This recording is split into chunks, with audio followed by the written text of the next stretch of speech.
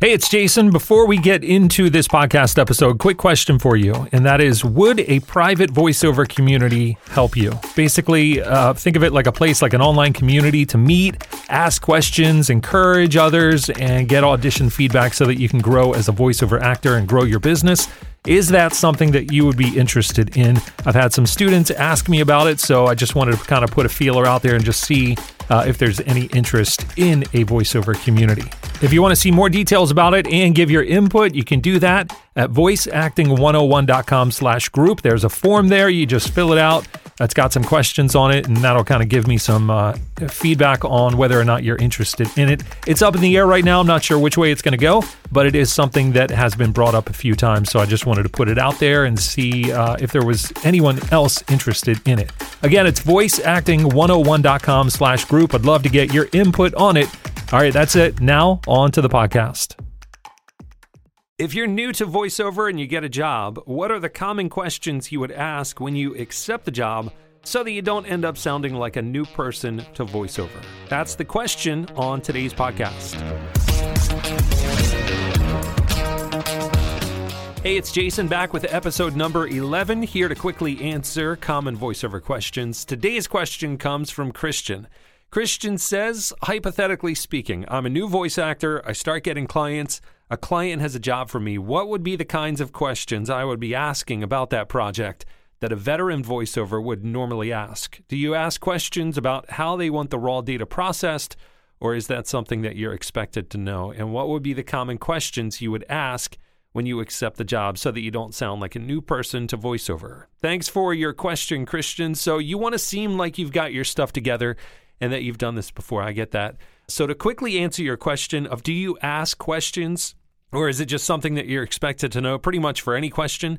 My answer is this. All clients are different, so it's okay to ask questions, but you never want to slow a project down or overcomplicate things by, having a long list of questions every time you get a job. So I think you should have a standard process of doing voiceover, and then if something comes up, you just adjust based on the need of that specific client. And I think that there are two types of clients I've come across. So there's one kind of client that knows exactly what they want, from the words that they want emphasized in the script to the file bit rates and all the nitty-gritty details of the voiceover. And then you have those other clients that kind of leave it up to you, and they just expect you to have the expertise to know what's best for them. So I handle projects in 3 stages. Basically, it's the quoting stage, it's the direction stage, and then the delivery stage. And I only ask questions as I need to know the answers if they haven't already come up, like if I haven't, picked up on a clue along the way. In the quoting stage, that's the first stage. And really, they just want to know, the client just wants to know, am I available to do their project, right? That's one of the questions that they're going to have. They also want to know the cost, and they want to know how soon I can have it back, or can I meet their deadline? All the projects you ever get, all the new projects you ever get, those are the questions that they want to know. Are you available, the cost, and how soon can you have it back? Those are the 3 main questions that they're going to have for you. So you don't have any questions for them yet, but those are the questions that they have for you. So for this stage, in order to answer those questions, I need to see the script. And if the script isn't complete yet, I at least need to know a word count. And I go by 150 words per minute. So that's kind of how I can gauge how long a script is going to be. And that's not that disclaimer, fast-talking type of read speed, and it's not the dragging all your words out to get to a minute kind of speed. It's just a natural speed, 150 words per minute.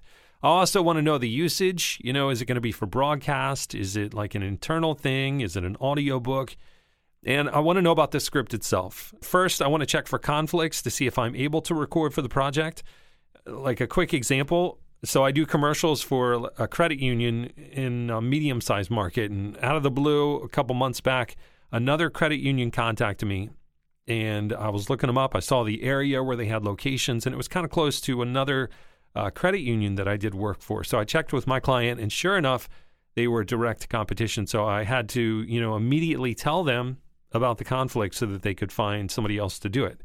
And second, I want to know, is it a project that I want to be a part of? There's some scripts, some projects out there that you just may not want to be associated with.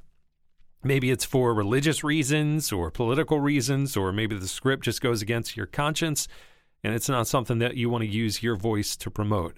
So that answers the question of, are you available? Not only are you not on vacation and you're near a studio and you can do it, but also, do you have any conflicts? And do you want to be a part of the project? And I can answer those questions by looking at the script itself. All right, so that answers if you're available and the cost, because you know what the project is. But regarding the deadline part of it, it's not typically a question that I ask. I don't just come out and say, what is your deadline for this project? Because I think that slows the process down. So when I give a price, I say, I can have this turned around within X number of days.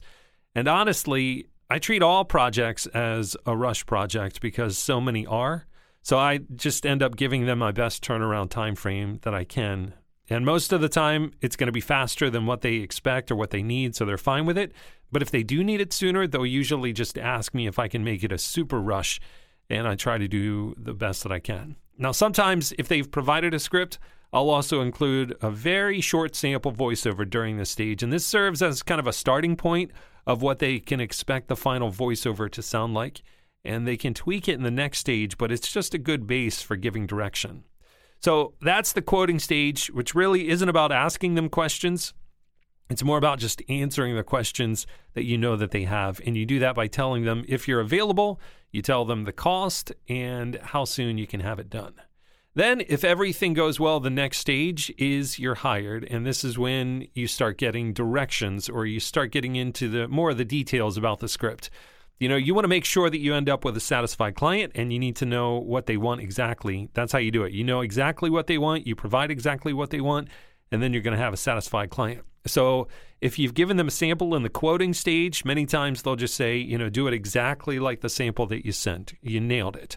And maybe they'll say it was great, but go a little slower, maybe go a little faster, pause after here. We want to add a comma. We want to add more excitement to this sentence. They'll tweak it and give input on how to improve it and how to make it exactly what they want, just based on your sample that you sent. And the question that you really want them to answer is, how do they want it to sound? If they can describe that sound to you, and then you can use your skills to perform that sound, then you're going to have a satisfied client. So the most important part of this stage is the direction on what they want, finding out what the direction is that they want you to follow. And you don't have to directly ask that question. If there's a sample on your demo, maybe they want you to match it. Sometimes this will come up during the quoting stage, but if not, now is a good time to ask and just make sure that you're on point with what they're expecting from you. And some clients are going to want to do a live session, and they'll direct you as you record, which I think is great because then they can make adjustments right there on the spot, and it prevents having to come back and do extra takes or complete redos of the script. So at the end of the project, you want the client to think, you nailed the read, and you can if you know exactly what they want it to sound like. So that's why it's just important to figure out what they want in this stage of the voiceover process. And then the final stage is the delivery stage, and now is when you can ask them about file type, the file type that they prefer. Some like MP3s because they're small files, others like WAV or AIF because of the high quality. So it's just a good time to ask them which file type they prefer. And another common question at this stage is, do you want it completely dry or do you want the voiceover processed? And this depends on your audio chain. I do some very light processing in post. In other words, it's recorded dry and then you use some software to add some processing in. And some clients don't want any EQ or compression done to the voiceover, and that's called dry. They just want it dry. They're going to handle it. Usually they have an engineer who's going to do a final mix down. Maybe they're mixing your voice with a couple other voices, so they're going to EQ it and make everybody sound like they're in the same location. Other clients who aren't sure whether they want it dry or processed, usually I just process it so it sounds more even. And like I said, my processing is very light, so they may not even notice it. So those are the normal questions that come up when you're working with a client for the first time. In general, I think clients appreciate you asking questions, so don't worry so much about sounding like a newbie, but most clients want you to do what's normal. So I would suggest you just come up with a process that works well and then only adjust it if you have a request from a client. You don't have to give them 15 questions from the get-go. Just go through it like you normally would unless something comes up, and then you can make that adjustment. And if something does come up, if a client has something specific, you never know if you're going to work with a client again. So you always should save those details. I do it in Spitfire CRM. I have contact records, and I just save little notes in there to remind me about how the client wants things done specifically for them. If you're not using a CRM, then you could just create like a text file and save it in the file where you're saving the client files. All right, so hopefully that answers your question, Christian. If you have a voiceover question, record it in your studio on your phone or however you can, and then upload your MP3 to me using the upload button in the links section below. The question for you, what questions do you ask first-time clients? Let me know in the comments section below. Thanks for listening. Have a great week.